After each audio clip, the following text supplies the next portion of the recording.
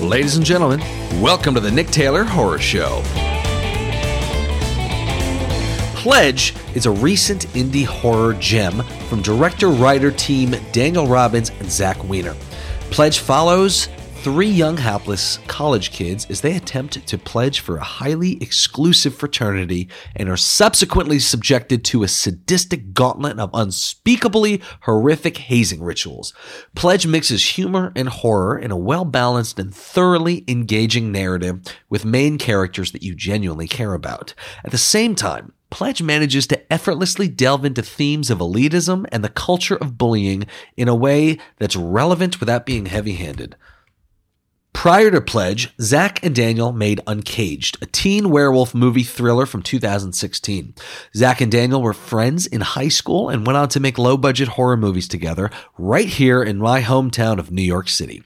They've been enjoying a great amount of success lately as Pledge was recently acquired at Fantasia Fest by IFC Midnight and is on its way to Hulu. In addition to being a downright great time of a movie, Pledge is a prime example of an intelligently produced, lean and mean indie horror film that looks and feels way more expensive than it actually was. It also introduces a particularly strong horror mythology that is ripe with possibilities for sequels. I'd personally love to see Pledge unfold into a franchise. We sat down with Daniel Robinson, the director, Zack Weiner, the writer and one of the actors, and Zach Byrd, who is one of the main actors from Pledge. We explored the key lessons of indie horror filmmaking that they learned while making this movie. I had a lot of fun hanging out with these guys and hope you enjoy the interview as much as I did. Now, without further ado, here are the guys of Pledge. Guys, thanks for being here. Thank you for having us. So, let's talk about Pledge. How did the movie come to be? How did you guys all come together? How did this thing get made? What's the story behind it all? Well, Daniel and I and our third producer, Mark, we all went to high school together. Oh, wow. And Mikey Gelfand. But I wasn't in high school with him, and he's the fourth person involved. And we have been just making videos since I was a freshman in high school and Daniel was a junior. We had a small rift. We ran for the same student government seat.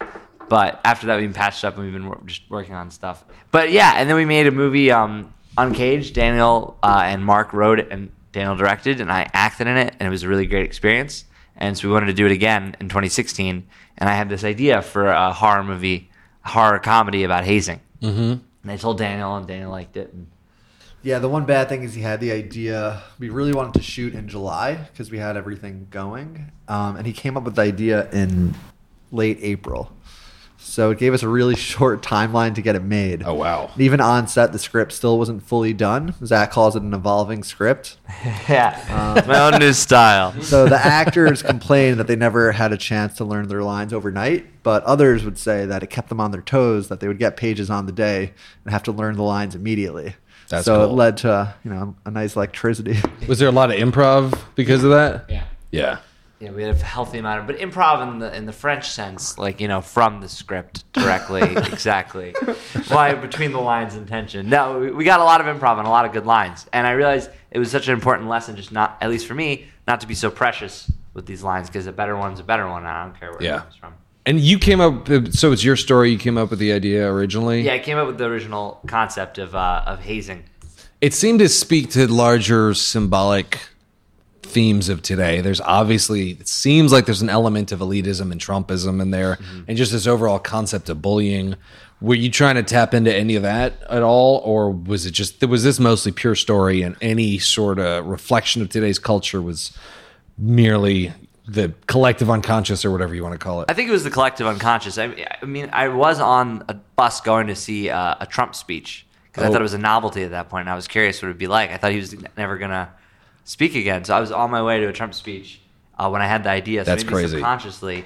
But consciously, I just thought it would make for a fun story. And that was what we were really focused on, is just getting the story as fun and upsetting as possible. Nice. Yeah, and Zach hates when I say this, but Here it comes. His theories.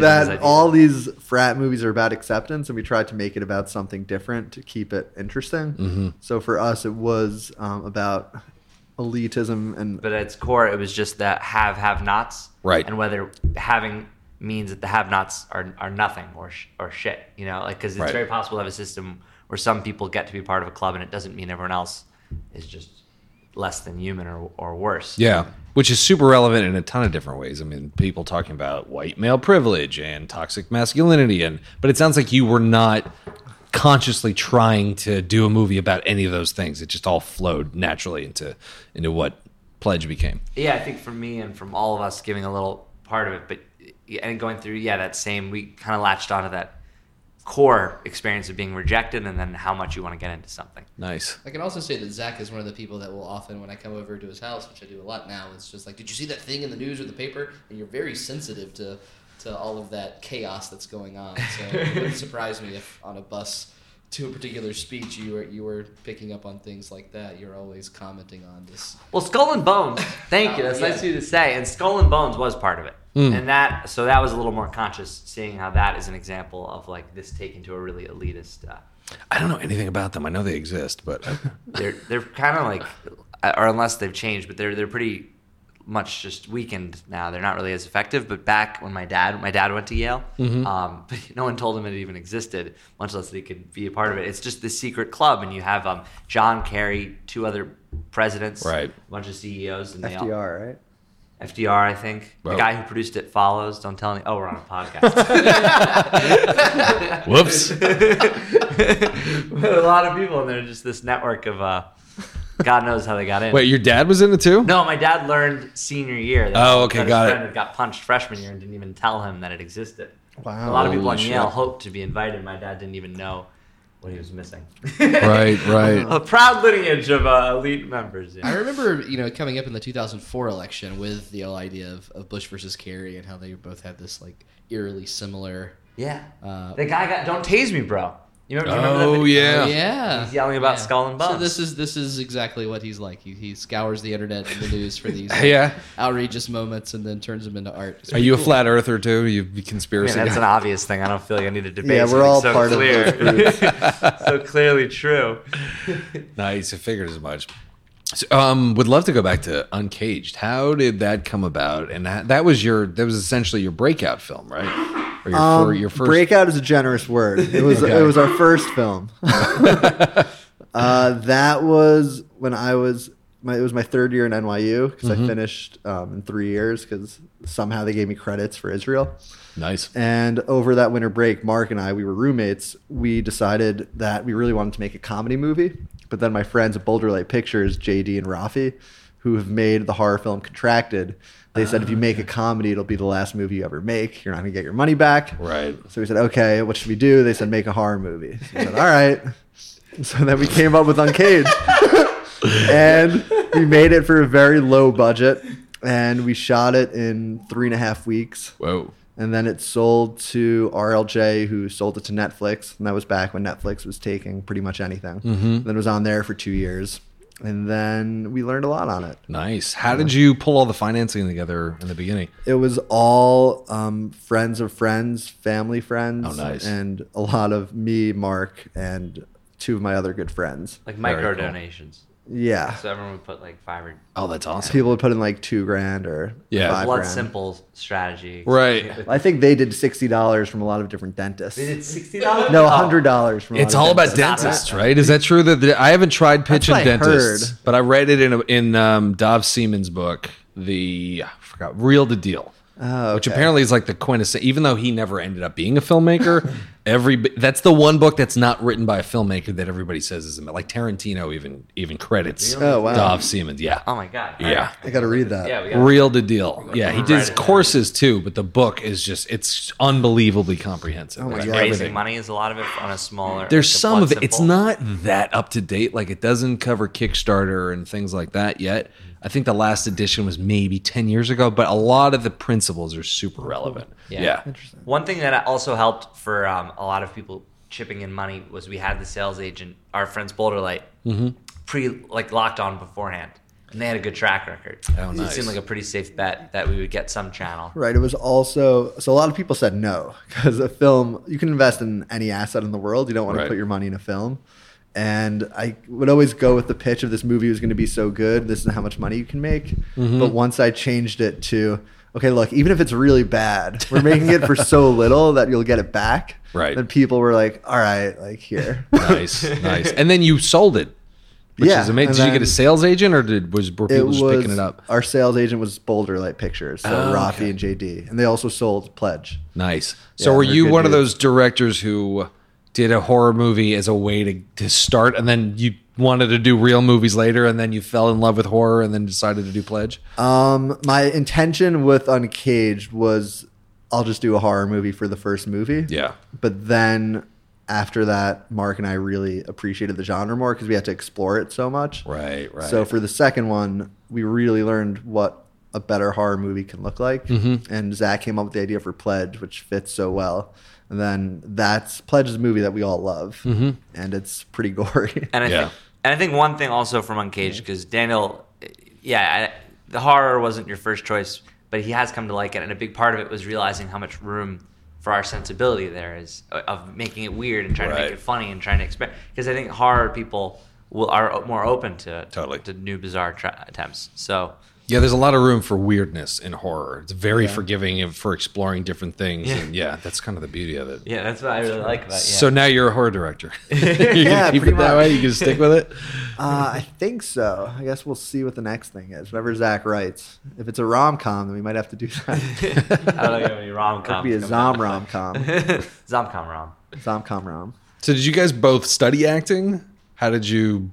Yeah, I came act from a fairly academic route. I got the bug in college. It was sort of liberal arts, general theater major. So then after a couple of years of saving money, I went to grad school to get my MFA in acting straight away. And then after saving money again for a year, I moved up to New York to try to pursue it. This was the first audition I had. Oh, wow. Yeah. Oh, that's awesome. I was You nailed it. Under a week. Which is kind of bizarre. Holy shit. Yeah. That never happens to anybody ever in the history of New York. The serendipity is pretty remarkable. I have friends that come up, they're moving here. They ask me, how did you get your agent? How did you do it? And I was like, I got really lucky.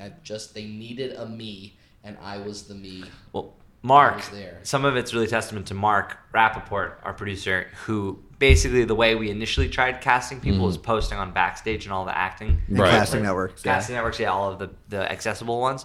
But we didn't get that many applications. We weren't offering a ton of money necessarily. It was going to be a hard shoot. So we ended up searching. You can search in like the backlogs of all these websites with physical descriptions. So we would get these huge lists and then contact everyone that seemed good. And we saw Zach had just got online, and we contacted him, and he kind of half-assed his first audition. That's very true. So we emailed him. We're like, please, can you send another audition?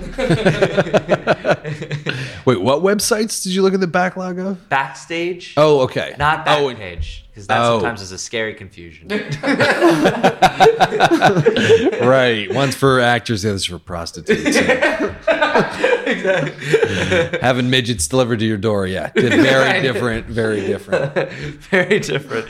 They were quite persistent. They asked me to do it twice, and finally I was like, sure. And I shot at 2 a.m.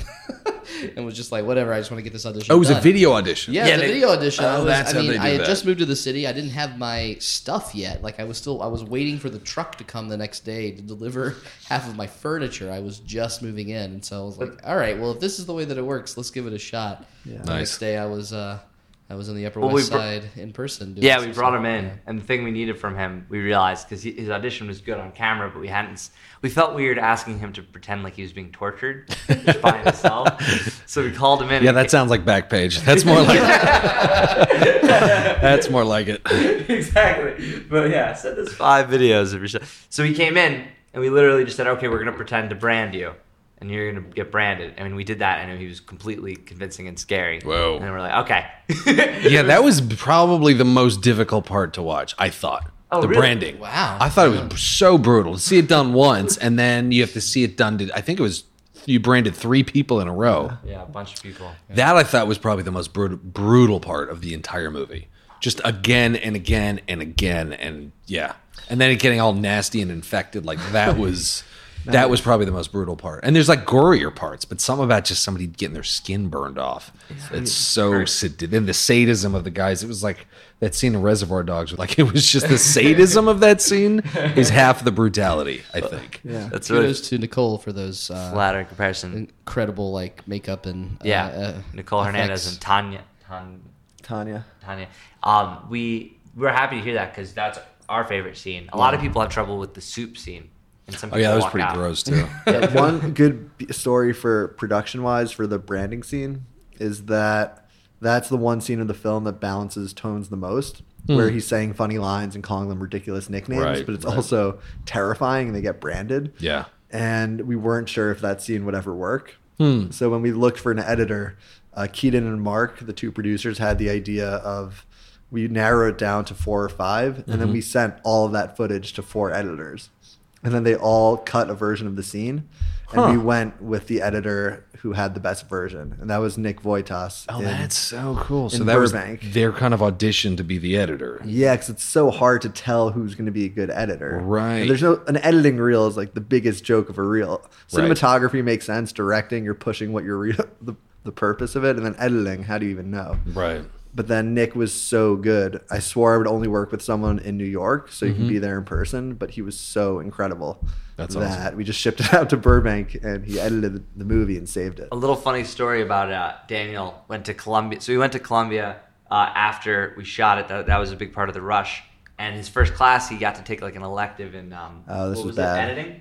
Yeah. At the film school. At the film school, he got to take that wasn't where he was going to school, but and he took audited the class, and they actually needed a scene for everyone to edit. And this Okay. is when we were doing the auditions. We thought we'll do the same system. We'll give everyone in the class the footage, Okay. and the teacher the footage, and they'll all try. And he sends it, and then like a week goes by, and the teacher hasn't answered, and he hasn't heard about it. He's getting nervous, so Daniel double checks the tape, and we remembered that. So we let the bad guys improvise, and a lot of the improv was anti-Semitic. Oh fuck. Yeah, because we're Jewish, so it's one of the only realms we can go into comfortably. Yeah, without being offended, or offending other people. So we just let some of the bad guys riff. Yeah, and it got really bad. So then I Oh, realized, man. and I sent the teacher an apology email, like, sorry. She said, yeah, I watched this. It's definitely not appropriate. And then I just didn't show up to that class for the rest of the semester. You sent it to Ramaz by accident? Oh, yeah, that was our high school. That's awesome. Yeah, but they love it too. Yeah. That's I crazy. didn't know that story. That's awesome. Yeah, that soup scene was pretty nice. It made me wonder, you must have researched a bunch of the hazing shit that some of these frats really Yeah. do. What were some of the nastiest stories that you came across in your research? Nastiest stories. We show a lot of this. The branding is real, and we got that. Really? Yeah, a lot of people get branded. A lot of people get branded. Yeah, I know a at few frats. people that have brands on them. And it's still on them. Jesus Yeah. God. Yeah, That's insane. It's literally and that's just to insane. haze? That's part of the hazing process, or once you're in? In other words, could you not be admitted to the frat and still have their brand on your ass? That's That's a good question. That's a good question. I think once you're I think in. they brand you. I'm Maybe pretty- that's the last. They know, that's the finale. Yeah, of but it. we like doing it first in the movie just because then, like, you're locked in. right after Yeah. you do that, you can't go. Right. So as soon as they get that on you, you have such a psychological barrier to not continue. What's Right. that? Like the cost, Sunk cost. sunk cost of how much skin's been burned. Branding is real. We know people came up to us after a screening recently saying that the soup they did that, but with a smoothie. But it was animal guts and stuff. Oh, like God. disgusting stuff. I can tell you the grossest one I've heard, What? but it's horrible and I'll Let's do It's it. for this podcast can handle. My brother's friend was recently forced to vomit into a general vomit area, and then he had to eat back some of the vomit. Oh, the God. possibility that it was other people's. Oh, Jesus yeah. God. And he said it very matter-of-factly to my brother and his friends. That's pretty And then bad. my brother actually, from that, not the movie, decided not to pledge. Yeah, and That was the end of it. He's like, it's not worth it. It's not worth it. and I heard of something where it's Edward 40 hands, where they would tie two Yep. 40s to each of your hands. Yep. But this frat did a twist on it where they locked everyone in a small room and they couldn't leave until they finished that in a giant keg, which is it's impossible to finish. Wow. And they had a strobe light going with the same song on repeat, and the only way to finish it is to drink it and then puke it up or pee. Holy so the shit. room, I think they were in there for like 20 hours. And the God room was just damn. a cesspool. But as gross as all this stuff This was in the South. Yeah, Wow. the South, it seems like they're more intense. Yeah, by the way. South knows where it's at. They're really intense. But all the gross stuff is one thing, but the thing that scares me the most, and when I was thinking about it for my younger brother to do it, is at some point you do have to trust these kids basically with your life. Right. You really do, because at some point most of the people that get hazed are drunk to the point of they'll be sick. Yeah. And I knew kids around because you were talking before about what motivated us. I'm like looking back, maybe this was part of it. Some kids I knew who were like bullies in high school went on to be hazing kids.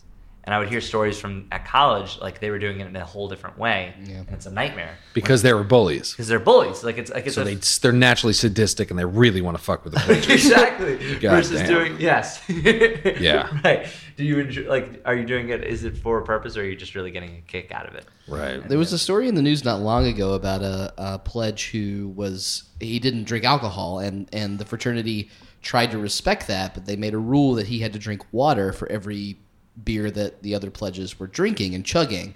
And because they were drinking alcohol, they eventually puked it up. Their liver just reacted and got it out of their system, but the guy drinking water didn't have that reflex and actually ended up getting brain damage from having to chug so much water compared to the rest of the beer. So it's, the environment is sadistic. crazy. Even in different lights, it's sadistic. It's insane. Doesn't that happen to people on ecstasy when they just get hyper dehydrated or thirsty and then they just drink so much water they just like, die? I have heard of that, and the water. I have heard like a shock jock in LA died that way too. Oh, wow. Get like a fun like water drinking contest. Thank you. It's these bullies' fault that the movie's so fucked up, because towards the end, that last haze with the rat in the bucket, that was the last one that we had to say, if the audience is watching, they would know, okay, this isn't a frat, it's definitely something more. Yeah. And we came up with stuff, but then our friends said, now I've heard way worse. So we're like, how bad does it have to get? So then eventually we Googled medieval torture and we went through a list, and this one just worked thematically. Yeah. But then we found out after the fact that Too Fast, Too Furious actually has the same exact scene. Yeah, I knew A PG-13 version. So it shows you Yeah. that if you really put effort into a set piece, you can make it pretty gross. Yeah, because I actually remember I was in London as a kid, and we went to the London Dungeon, which is a whole exhibition of medieval torture. Oh, yeah, I've been there. It's awesome. That shit's- And I heard about the rat torture, which they would actually do that. They'd put a rat on somebody's stomach and interrogate them and put like a cage over the rat and a fire over the cage. So the rat has no choice other than to burrow through the person's body to get out. Yeah. And I always thought that was amazing, that should be in a movie. And then I remember seeing it, so before seeing it in Pledge, I saw it somewhere else. And I think it was also on a TV show. Game of Thrones first. Yeah. Game of Thrones does it. Yeah, but no, And that's what I 1984 also does something similar to it as well. Oh, really? With a rat? With a cage. I can't quite remember exactly what it is, but they basically put this like helmet on the person with That's rats and worse. stuff in it. Oh, and Sounds that even the rats have to go through their head? Yeah. Whoa, that's hardcore. Tough. Yeah, you got to draw the line. Oh, yeah. Yeah, with the rat being blended, was that based on a true story? Because I would imagine you can die that way. Like if you ingest that kind of bacteria. There was also a whole documentary on rats, and I couldn't get through the trailer. It was so gross. Baltimore, right? The rat. Yeah, I think so. But it's all about rats all over like different cities and how bad these infestations are. And they have these weird parasites that cause their. Somebody was just telling me this. There's a kind of parasite that causes their brains to make them run towards danger. It pretty much reverses their fight or flight reflex, so that they run towards danger and they start attacking people and dogs. And Wow. it turns they're like zombie rats. Holy yeah, shit. it's like a real thing. Oh, that's because of a petrifying. parasite. It sounds like Damn. a scarier Zombievers. Yeah, and if people get bit by them, or I would imagine ingest them, then they get the same stuff and Oh my god. Yeah. can kill them or whatever. I know a lot of friends who've eaten animals, but they all say it's like that was not the biggest thing. With the frats? Yeah. Really? But a lot of them are goldfish. Oh, okay. But Yeah, that's I've not never as heard that. horrible. But a lot of people then also just say like the gut stuff. But Right. I guess you just hope once you eat it that they'll take you to the hospital if you get sick. You would hope. That's all Yeah, I can people do. die from these hazing rituals all the time. I lot. don't know about all the time, but It's A lot, every a year. lot. is that right? Every year there's at least one. Well, I mean, you got to know with these fraternities, they've been around for decades and decades and decades, or generations even. So they sweep this under the carpet a lot. Yeah. But I do want to say one thing in defense of them, which is that I do know a lot of frats that not only are nice, but the hazing processes, as brutal as it is, actually do seem to bond these kids and they end up with friends. And Yeah. it seems like something innate to a lot of initiation rituals throughout history is like some kind of pain up front, and then you're in. But the dying and the torture, that just seems like, those guys are just having fun. Yeah. And they don't care. Those kids are pledges and they might not make it. Yeah. But I think that's why the movie expands its themes so well, because I didn't pledge a fraternity, but I was on a baseball team that made me do some similar things when I moved up to varsity. What did they make you do on a baseball team? It wasn't nearly as brutal as They didn't make you do anything on a baseball team. No, yeah. So one of the big things was that they would make you take a dip of tobacco and wouldn't give you a spit cup, and you'd have to do that on the way to your first game. You'd have to dip tobacco and then hold it. And yeah, if you spit it on the bus, the coach would get mad, so you end up swallowing all that, and eventually you get so much nicotine in your system that you puke it up. There was a lot of like icy hot on your balls. That was Nice. a big one as well. That's just a Tuesday night for me. Yeah, it's a pastime. Seem pedestrian compared to the things we're doing in Pledge, but they're still cruel and ultimately this coming from this idea of being a gatekeeper for some sort of sacred bullshit that's Now, it does make sense, though. It does bond people together. Like a lot of people in the military talk about how Hell Week bonds them together and SEALs and like that. I just think that there are other ways. I've bonded with my castmates in theater plays before, too. You don't have to hurt each other. That's because you all fuck each other in theater. It's a whole other kind of bonding. But I still think that there are more creative ways to do it. This will sound weird, but I think the pain element to initiation is really important. Like even Pinky, like the blood thing when you cut. What do you like about the theater? Well, you don't even know. Well, in Ramaz, like the people who Our were high in the school. arts were the people getting laid, while we were busy, Yeah. Yeah, because you're around a lot I of think that might have just been you and not really Yeah, it makes total just sense. the arts. Yeah. That's why I decided to go into film. Little do we know. Yeah. Hinge profile doesn't really change much unless No. we get on Rhea. Yeah, being in film in New York is very different than LA. How's that? Because if you're in film in LA, it's actually impressive. But in New York, people say, oh, this guy's delusional. No, it's Really? No. He's exaggerating. Daniel's self-deprecating to the point of hyperbole. It's more that we talked. I think a lot of people are not as focused on it. They think it's cool, but it's just not the primary lifeblood here. In New York. In New York, yeah. That's It's part of the reason it's Finance, good. media. It's like a smaller. But it's a smaller pond. Do you find it easier here to pitch? Oh. Or to get the movies made? And because in LA, it's such a feeding frenzy. Yeah, I think production-wise, Daniel, you can maybe speak better to this. In terms of meetings, there are not so many meetings that I've had here, and a lot more in LA. A lot more decisions seem to be made there. But in terms of production and getting actors and new talent on the production side, like cinematographers, I like New York a lot more because I feel like it's like you said, a smaller pond and a smaller community. Right, a lot of people know each other. A lot of people know each other. And there's a tightness to it. Yeah. And it's a good spirit because with these movies, you're taking more of a share of the movie than the upfront budget. So you want that kind of enthusiasm. And M. Night Shyamalan talked about it for his comeback for The Visit. He brought in a lot of new filmmakers, and he thought that helped a lot because he kept talking about how he was over-reliant on craft, which basically I guess meant that he had the best people in the world, so he didn't have to check on the. I don't know how. I didn't see Glass though, so who knows if this is good advice. Oh, I saw Glass. Yeah, it seems like New York culturally is also a little bit more straightforward, and you don't have meetings about meetings. Like New Yorkers are a little bit more of a get it done kind of culture, whereas in LA you can be having meetings about movies for years, and then hope that they get done. Yeah, that's a really good point. That it's not a hard rule because there are types of people in both, but generally in LA, when I talk to someone, they say, "Yeah, I'm working on the script is with that manager and there's other things with this." And in New York, people will just say the thing that they're making. Right. They'll say, "Oh, I have this 60% of the way there, and I'm trying to make it in October." And it's a lot more. It's less abstract. Yeah. I think that's just how New Yorkers generally are. And No, what is that sense. Woody Allen quote?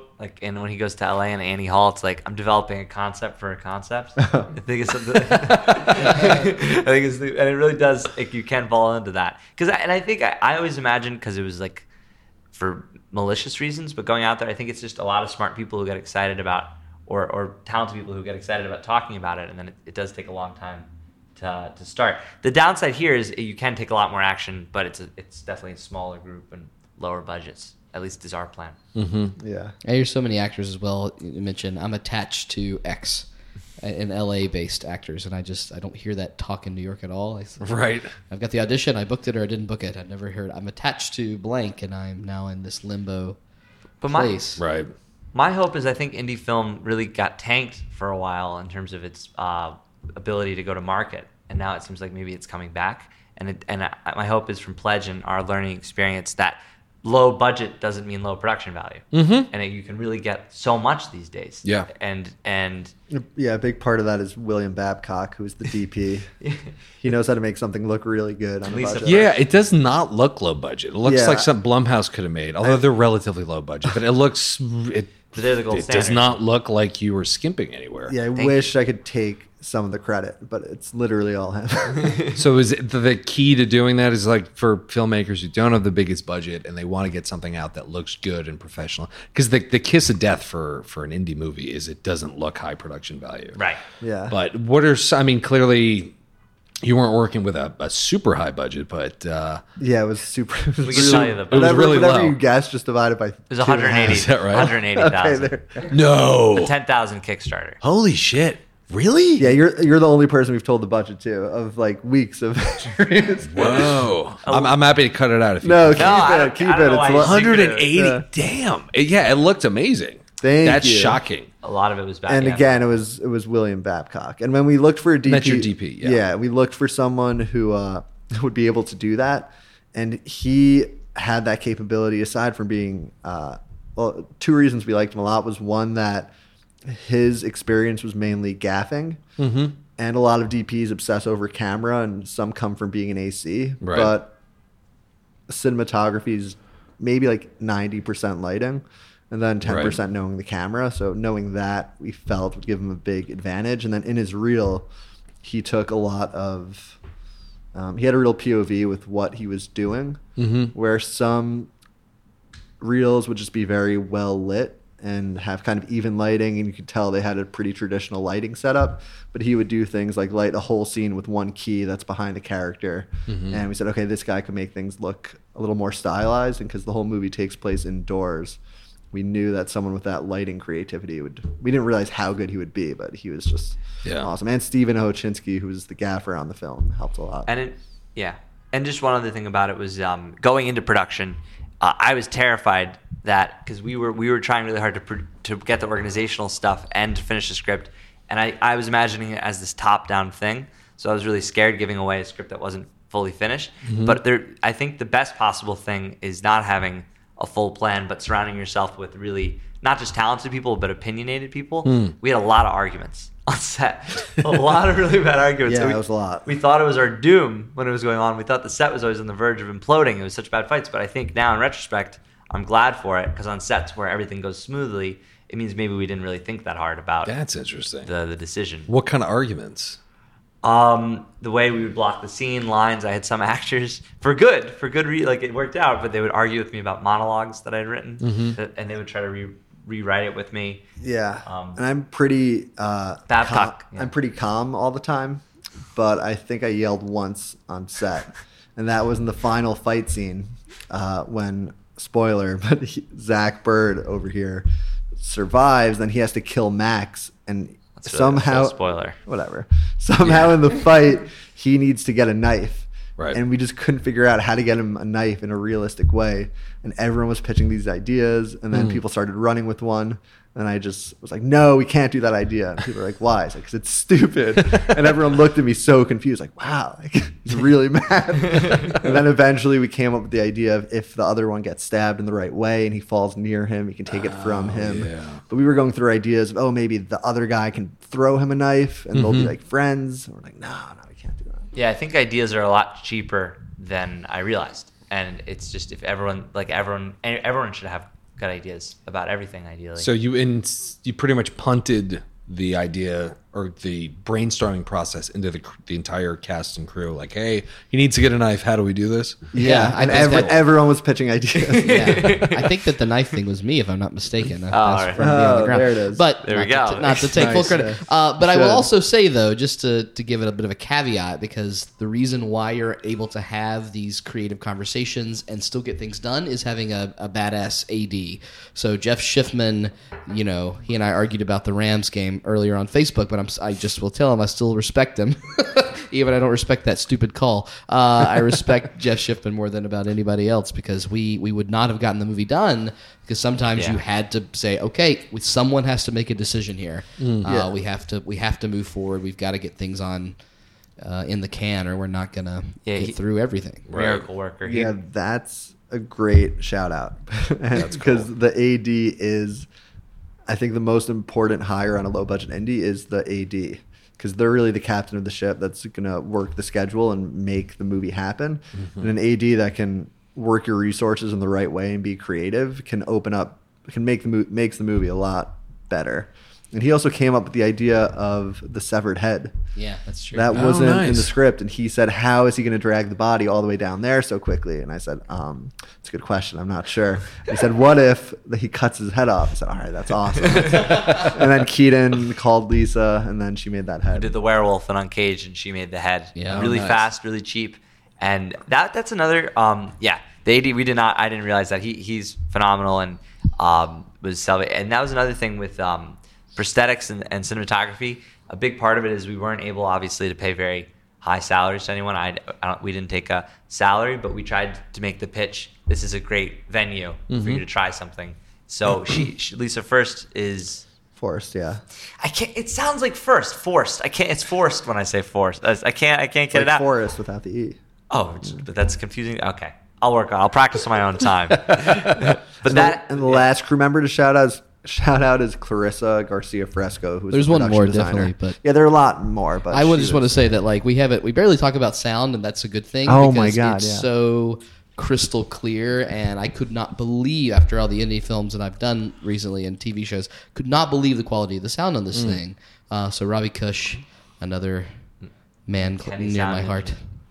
Yeah, a lot of heroes. Yeah. And that's what it takes to make an indie film. Yeah. And make an indie film not feel like an indie film. Yeah. Because this did not feel like an indie. It felt like a very solidly budgeted film. that is fantastic to hear. No, Thank totally. you. Totally did. Excellent. And it's credit to all of those, I think, all of those people, and everyone having an ownership of the story. Yeah, that's true. Everyone did feel a sense of ownership. That's a great I word. think everyone who was on set contributed something, whether it was a small idea, a line, a piece of set design. But that ownership has got to be really inspiring for the crew, because they feel like they're part of something and that their voice matters. Yeah. And because of that, they'll naturally work way harder and have more faith in you and appreciate you as the director, producer. So yeah, I think there's something to that idea. Yeah, One flip that's side to true. If you give people autonomy and a sense of ownership, then that's a pretty good environment for them to do their best work. Yeah. So this movie really knocks auteur theory, where one person has the whole thing in mind from start to finish. This was really just collaborative and crazy.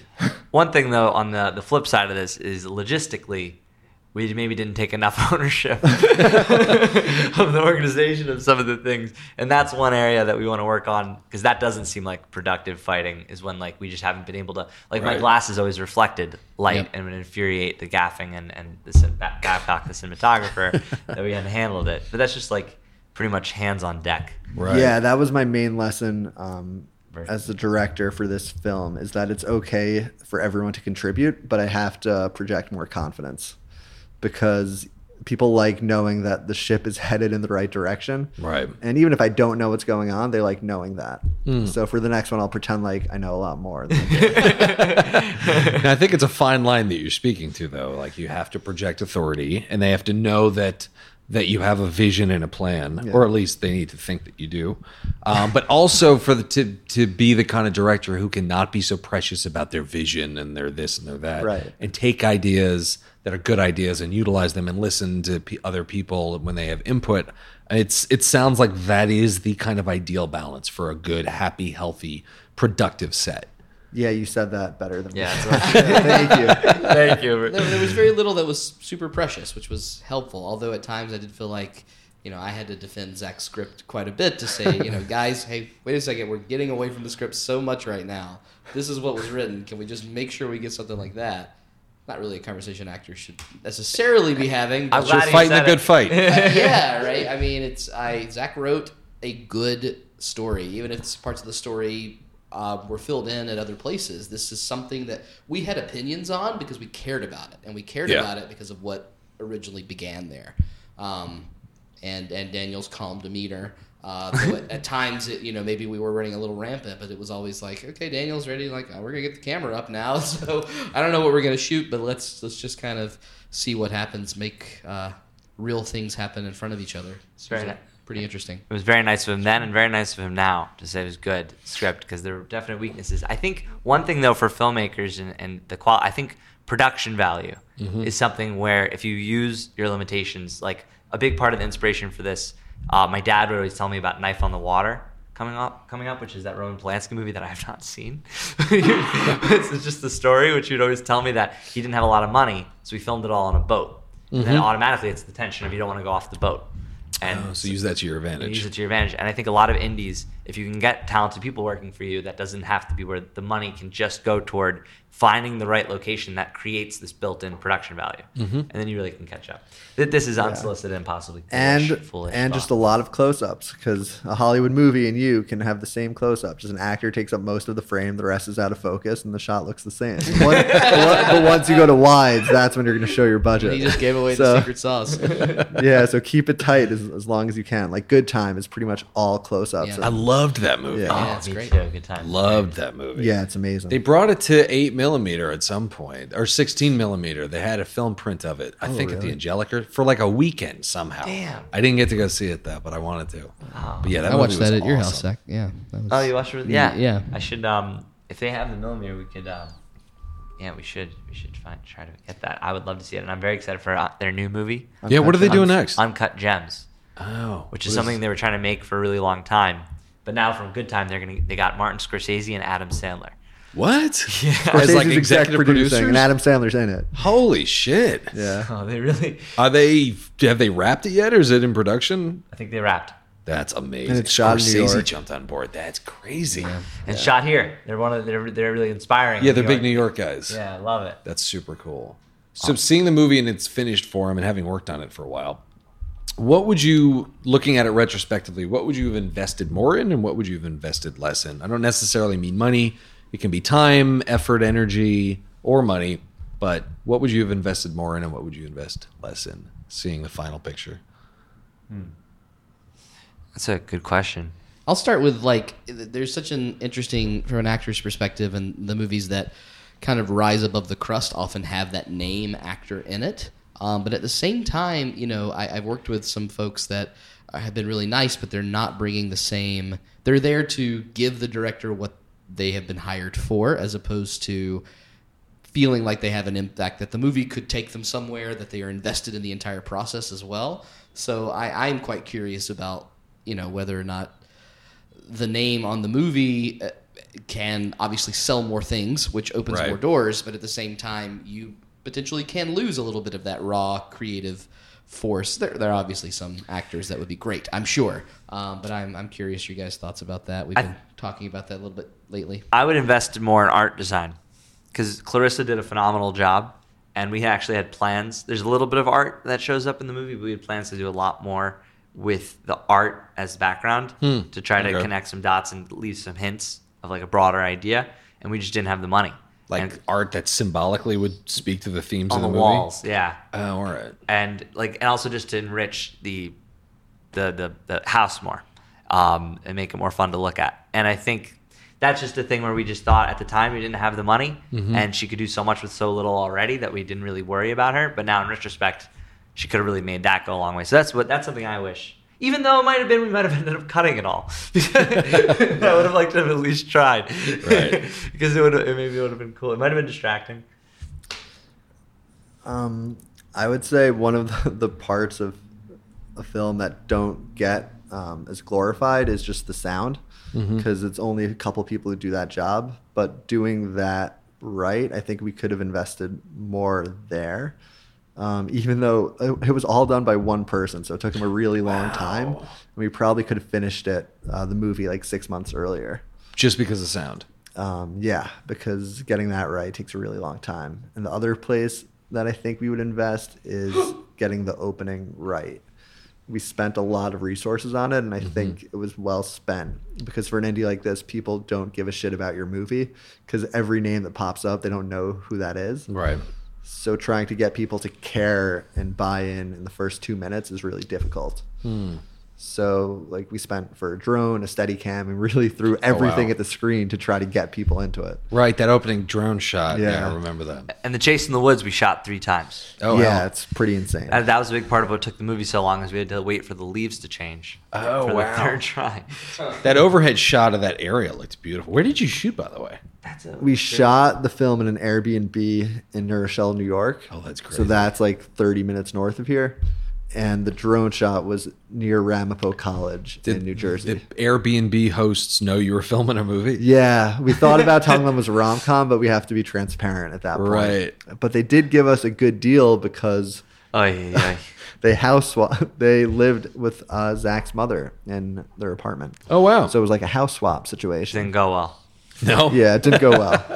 The whole production almost fell apart. They But brought animals. My mom's a neurotic Jewish Upper West Side mom, and they brought multiple animals into the home in addition to them. And I had not prepared my mom, so she was furious and like quarantined them to my room. When you say animals, you mean things other than cats and dogs? They brought a cat and a rabbit and a gerbil. Wow. and, Or maybe no cat, at least a rabbit and a gerbil. and a bird, I think. They didn't bring they would never bring a bird to my So mom's the birds- apartment. the My birds were mom's still on petrified of set. birds. The birds stayed on set. So it became very stressful those first 3 days. I was in a state of like constant shock almost, because I was always waiting for the call, because they called us the day we were loading all the stuff into their house and said we're canceling the entire thing because your mom's being so difficult. Whoa. And so those first 3 days, and then finally my mom was so nice again and so accommodating, but those 3 days I was just waiting. Yeah, the whole production hung on the fulcrum of a nice Jewish mother. God, it was I think that's how the Godfather got made. No, it's a mind blower that was somebody's house. That whole fraternity house was a home. Yeah, an Airbnb. You can stay there for $2.30 a night. But it did look completely not different bad. because Clarissa redecorated it, which is something I always forget. Oh right? my God, Yeah. Clarissa did incredible work to it, because they had all this random design, and she made it a very like tungsten red and orange. Did you guys all live in the house as you filmed? Nice. That's economical. Oh yeah, everyone did except I was with Mark, the producer, at our friend Luch's house, who's the third producer, who doesn't like to be called Luch. It's his old nickname, but I'm not gonna stop. And his parents, we didn't get along. So it's a lot of housing arrangements. This really was the tone of the overall movie, like accepting a degree of unpleasantness and not getting along. I was the last actor hired, so there weren't any more bedrooms for me. So I actually commuted almost the whole time. I stayed with Daniel a couple times, but Oh man. we would shoot from roughly 6 p.m. until 6 a.m. and then I would get on a train about an hour and a half to Grand Central, back to the Upper West where I was staying with a friend. Oh, hell. And then would sleep for 6 hours or so, and then do the whole thing, like do the reverse back to set all over again. How long were you guys filming for? 18 days. And Oh then wow, that's a quick shoot. But then we tried on the opening 2 other times. Right. And Right. there was the last thing I would say to invest in, which I learned from Uncaged with Mark, is the cast.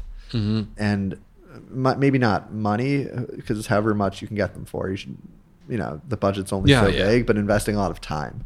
Because finding people is really, really hard, and it takes a long time. So we started casting before the script was even done, because we knew that it would take a few months to find these incredible dudes like Zach Byrd, Philip Andre Botello, Aaron Dalla Villa, Cameron, yeah, and again Joe, John Louis. the website's your oyster if you do it right. Like Backstage and casting networks, I don't know about It just takes a long time. it just takes so long. What do you do? You going back There's earlier? a search function that I didn't even know existed. Okay. Yeah, 'Cause you I can always- pick height, age, type. Oh, and it's then- all okay. And then you can reach out to them specifically, And you contact them instead of directly. waiting for them to reach out to you.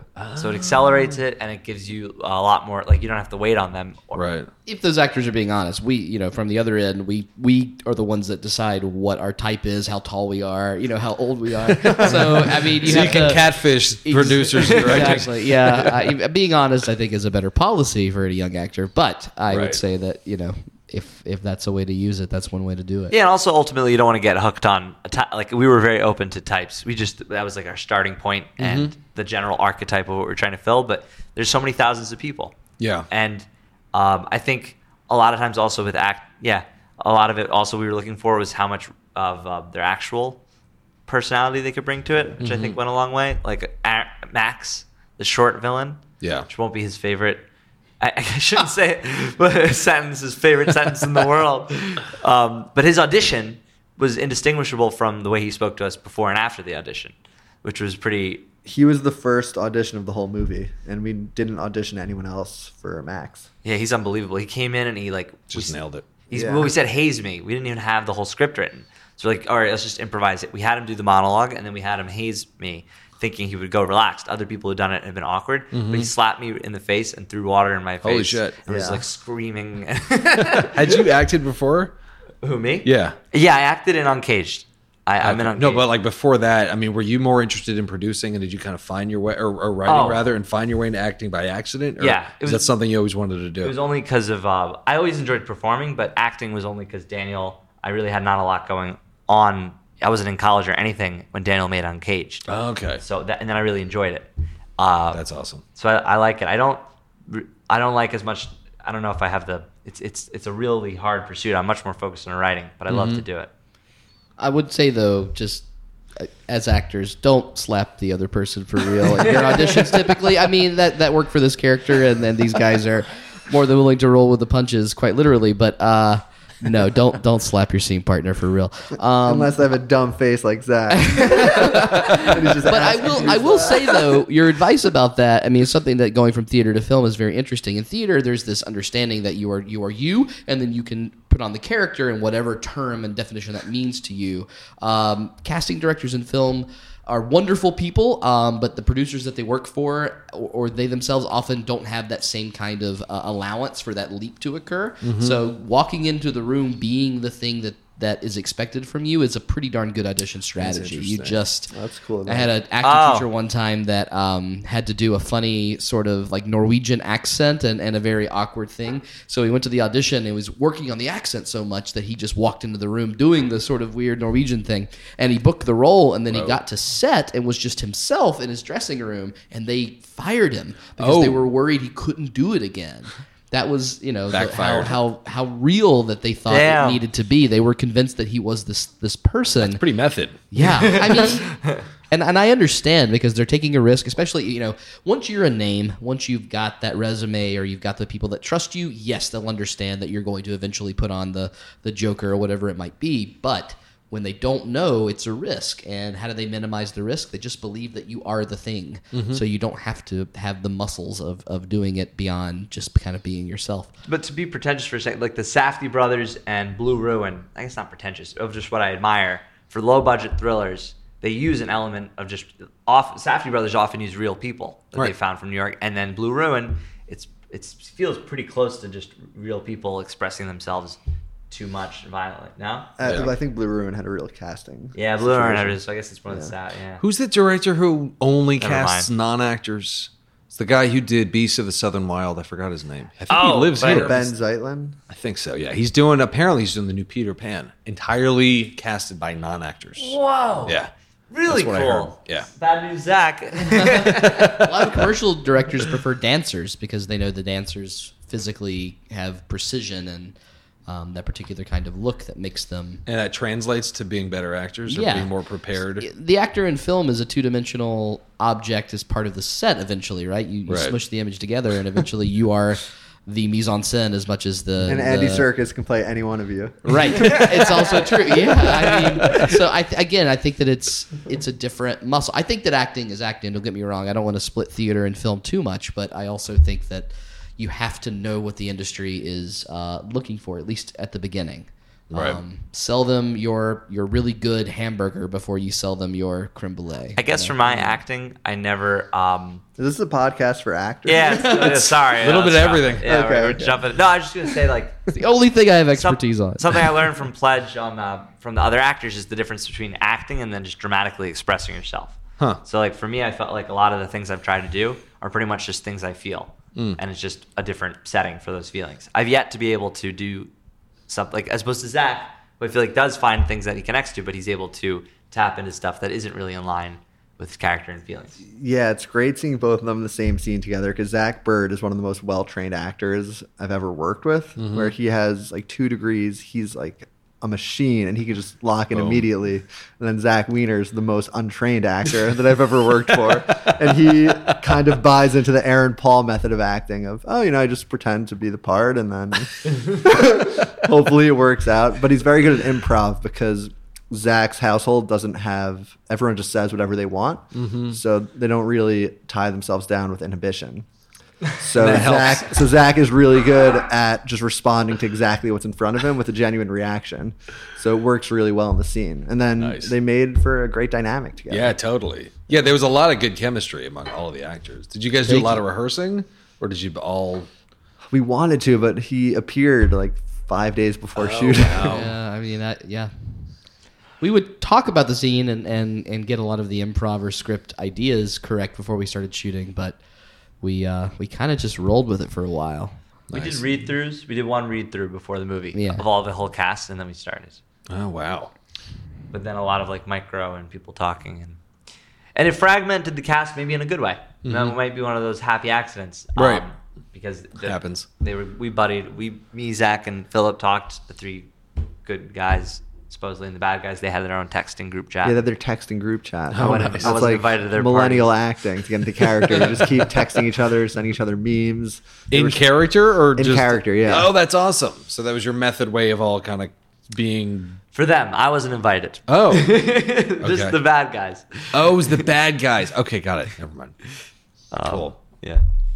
Last few questions. I mean, when it comes to directing, filmmaking, writing, and acting, there's so many resources out there and books, and a lot of which is done by people who have never really done it or have not been that successful about it, particularly filmmaking. There's a lot of how-to books and courses by people who've never done it successfully. But that being said, just considering there's so much bullshit out there, were there any resources that helped you guys particularly in your career when it comes to filmmaking, writing, and acting? Any books or anything that you would say are the real deal and legitimately helped you with your careers? Daniel, you want to start? Sure. So the 2 directing books I've read were Elia Kazan's On Directing and then Sidney Lumet. I'm not confident on pronouncing either of their names. No, I think Lumet? I think it's Or Lumet. Lumet? I think it's Lumet. Yeah. God damn it. And he had one called Making Movies. So those were the 2 books that I think helped the most Nice. in terms of advice. And this is a new thing, but video essays are incredible now. Video essays. Yeah. Like there are certain channels on YouTube that dissect film and show technique, and I can learn more there than I have in classes in NYU. Wow. And those helped a tremendous amount. And then like random interviews these blogs do. So a lot of it was just online film community. That's cool. And I want to shout out some of these YouTubers, but I'll forget the others. But just the general community that does that. Video essays, they are so incredible. And Daniel, after Uncaged, just went on this binge all the way up until now. He just watches them all the time. In terms of filmmaking, like the producing side of it for me and everything that was doing it, Rebel Without a Crew and Werner Herzog, some of his stuff that his quotes that are so funny when he that deadpan ridiculous things. But the thing I took away, less practical and more just like there's no excuse for it not to get done. Right. As long as you have a camera and people are working with you, it should be a finished thing once you start it. Right. And then from a writing perspective, since then, I'd say the biggest help is Into the Story. And I'm forgetting his last name, but Scott Myers. Sorry, I'm screaming into the mic. Scott Myers. He has this blog online and a Medium channel. Oh, yeah, I read that too. I read it, and the general idea is really cool. Was of rethinking scripts instead of each one is this sprint toward greatness, and this draft is going to prove myself. It's just that you're going to do it a ton of times over and over, and you just have to get used to it. It's repeat. Don't worry more about repeating than showing. And when it comes to writing and just ensuring that you develop a consistent practice. Exactly. Yes. Yeah. And he made it numbered, which all other scripts I felt were really advice on this was abstract, and this was concrete because he had the 1, 7, 10, or like he had a rule you read 1 script a week, you write 7 pages a week. It was some algorithm of what you do a week. So from reading that, which was 2016, I've been trying to keep some version of that. Oh, that's cool. A lot of times it's more like one page like a month. But I try to keep some numbered sense of the I mean, I come from the academic perspective. I could talk about this for hours, but I do think ultimately that all the acting books say the same thing and they're going for the same product. You just have to find the process that speaks to you the most, and that's going to be something that's very individual to every artist. For me, it's just I've had a couple teachers that just spoke vocabulary that brought things out of me that I didn't otherwise understand through reading it or practicing it on my own. There's a book that I really like called The Actor and the Target by Declan Donnellan. I think he's a Russian theater guy that sort of takes the Meisner technique and puts it in a different light that is helpful because not every actor on set's a Meisner actor. Mm-hmm. So you can't really rely upon a lot of those techniques that are pretty quintessential. Sorry, one more you going to cut me off again? Yeah, I just want to jump in. Jeez. Sorry. Let him finish. Oh, finish. I'm sorry. Well, I mean, no, that's essentially, I think that, but go out of your way to find teachers that are speaking the right language, and if they're not, get out of the class. Like if it doesn't, I think that so many of those, it's not that it's a bad teacher, it's just because it's not resonating for you. Right. And you could come at this from so many different perspectives because eventually we know what the product needs to be. You just have to find the ones that work. But it's subjective. Like it has to it's resonate very with subjective. It's got to resonate with you, whether it's a physical process, an emotional process, psychological process, whatever weird thing you do to get you to that place so that you eventually can just be right there in the moment and do what you need to do. That's important. And the only other advice I have, is to just do something in the audition room that nobody else is doing, because there's so many people going out for this stuff. They all look like you. They all, have probably really good actors and done this for a long time. So if you can find one angle that you think you can do that nobody else can do, that's the thing that's been most successful for me. Nice. Last thing is lose your mind.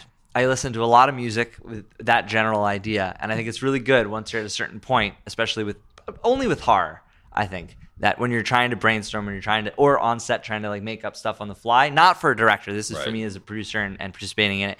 Just really producer, giving yourself a lot of credit. Yeah, giving us a lot of credit. Helping the producer. You're a lowly writer. Lowly writer. Actor sometimes. Assistant to producer. but basically the create, like the part where you're just throwing stuff at the wall. Yeah. Even on set or off set, I think it helps to just literally just be crazy and don't worry about your ideas making sense. Don't worry about them being smart. Just go. Throw a high volume of ideas that are important, like emotionally important to you. And when you're crazy, you have a lot of things that are emotionally important to you that don't make sense. They don't. No one else understands why it's important to you. Right. But you can. So I know it's kind of a weird idea, but it makes sense though. And the last thing for directing, I have a whole 50-page doc of all these things I save, and then I narrow it down to one checklist that I could just have every day of things I don't forget. I only remember parts of it, but the first is never give in, because I'm always tempted if I'm tired or if I feel guilty, just to say, okay, that's good enough. And I always need a reminder, no, don't give in. It's the only chance. And the other two things were, one was from Michelle McLaren, who directed a lot of Breaking Bad episodes. Okay. She said that one thing that you need for every scene is just know your way in and out. Which is just really practical advice, because the way in, what's going to be that opening shot and what's going to be that ending shot, then everything in between can be in flux, but you have to know that way in and out, and then it can kind of calm you if you can figure out the rest. And the other thing was, I forget what the 5 things are, but Coppola had 5 things, and he had this notebook that he went around that he used while he was making The Godfather, where he didn't have a script, but he had each scene with pages from the book and 5 things that you needed for each scene. One was the summary. The other was pitfalls of what can ruin the scene. So I tried to make one of those for each scene, knowing the exact purpose, what can ruin it, and then trying to avoid those. That's cool. I forgot what the other ones were, but one was useless. It was the time, but I guess for the Godfather that makes sense. Yeah. But for us, the time was 2018. It doesn't really matter. 2016. They published that, by the way, the Godfather notebooks. Oh, really? Yeah, you can get it scanned page by page what the entire annotated script looks like. Daniel. Yeah. Wow. Oh, we got to get some of that. Yeah. Gotta be getting that. I'll get it for you for your birthday. Oh my God, thank you. I think it's called, the annotated Godfather. I think that's it. Amazing. Yeah. Cool. How's the film doing, by the way? Pretty good. Yeah? We've gotten a good reception, but a limited audience so far. But we're going to Hulu. In a month Oh, and a half. nice. Oh, that's great. So we're happy about that, and we're hoping that we'll find a larger audience there. Awesome. Cool. And Yeah, but IFC Midnight's been awesome. My family. how did they get involved? That the film got into Fantasia, and they saw it at Fantasia. Oh, and nice. Just bought it. Great. Cool. And they're in New York, so we love that. Yeah, that works out. Last question. So what's next for you guys? We are doing a couple things. Daniel and I are both working on screenplays right now, and we're trying to finish them next Yeah, month. we're competing for what the next project will be. Pretty Whoever much. finishes first is what it's going to be. Yeah. And then hopefully we can afford Zach Bird's increased salary for the next one. But Mark also, our producer, is branching off, and he's trying to create a company that would try to replicate this kind of model. Yeah, in addition to working on whatever scripts we do, he wants to make a lot of these low-budget pledges. Oh, nice. Like a Blumhouse kind of model, low budget. Yeah, it's like New York, Barnhouse single on lower location. budgets. Yeah, it's Yeah. claustrophobic location, yeah, pretty much. He's doing them in New York? Yeah. Yeah. Oh, that's awesome. So if you know some New York people who have some scripts, Yeah, for sure. Yeah, email mark@sagpictures.com. Oh, he's okay, cool. If I put this on Dread Central, he's going to get totally loaded. Yeah. Oh, please. amazing. We'd He's appreciate looking it. for horror scripts. Yeah, we're looking for writers. As long as it can be made for like close to the pledge budget that Zach announced halfwly through. Yeah, Nice. 180, ideally. Yeah. Or less. $1 would be the best.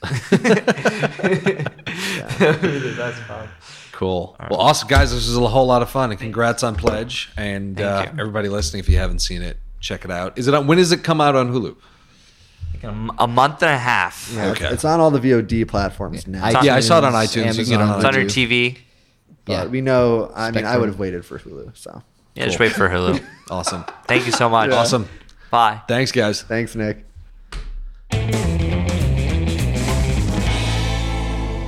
So let's get into some of the key insights that I got out of this conversation. First and foremost, it's all about the DP, baby. By DP, I obviously mean director of photography, you fucking perverts. Your DP is the person who can make your low-budget movie look way more expensive than it actually is. Have you ever started watching a super low-budget movie and because of the low production value, you found yourself completely checking out of the movie? It happens to me all the time, and I feel snobby saying it, but it's a real thing that you just can't help. In order to psychologically believe a movie, it has to have a level of quality that translates to believability. This is critically important when making your first few films. The low-budget look can be a kiss of death for first-time filmmakers. It's critically important to make your movies have the highest production value possible, so take the time needed to find yourself an incredible director of photography because they're the one who's going to show you how to make the movie that you want to make. Daniel and Zach also mentioned the benefit of working with a DP who has a gaffer background because they understand lighting really, really well, which is a big part of making your indie movies look way more expensive than they actually are. Number 2, turn your cast and crew into a brain trust. If there's a technical challenge on set, which there always is, or a flaw in your script, or any kind of hiccup during production, toss the challenge out to your cast and crew to help you solve. When filming, you have dozens of creative people all around you, and chances are someone on your set has dealt with the same issue before or will approach the problem from a different perspective than you. Your job as the director isn't necessarily to have all the answers. Instead, your job is to find all of the answers. Your cast and crew can be your best problem solvers and collaborators. Not to utilize them is a wasted opportunity. Number 3, create a director checklist. I found this really fascinating. Dan has a whole list of specific pieces of advice and insights from other directors. For every movie he works on, Dan picks 5 specific insights that he turns into a checklist. Then he checks off every day of filmmaking each one of these little pieces of insights to make sure that he's maximizing his opportunity as a director. Dan also took a cue from what Coppola did on The Godfather and wrote out the potential pitfalls of each and every scene he directs to make sure they all work as well as possible. If you're listening to this, you probably read director interviews and probably watch feature-length commentaries. So start your own list. Evernote is a great place to start. Wouldn't you want to walk on set with a checklist of advice from people like Coppola, Scorsese, and Tarantino? Make your list and keep it with you when you shoot or even write. Last and not least, here are some of the key resources that the guys mentioned throughout the course of our conversation. As far as books, Making Movies by Sidney Lumet, Kazan on Directing by Elia Kazan, Rebel Without a Crew by the amazing Robert Rodriguez. This is one of my personal favorites. And Go Into the Story. This is actually not a book. It's a screenwriting blog series by Scott Myers, which is on The Blacklist. The other thing that Dan mentioned was really, really formidable for his abilities as a director was to watch video essays. So these are essays that are on YouTube that break down specific movies and themes and how they shot certain films and are just chock full of a lot of great information in different ways that people break down the script. They're all over YouTube, so definitely check those out. All right, guys, this was a ton of fun. Thank you all for listening to the Nick Taylor Horror Show. If you enjoyed this episode, don't forget to subscribe on iTunes or Spotify or wherever you listen to podcasts. If you want to follow the show, feel free to follow me on the Instagrams at I'm Nick Taylor. That's I am Nick Taylor. I'm on Twitter on the exact same handle. Thank you again for listening to the Nick Taylor Horror Show. We scare because we care.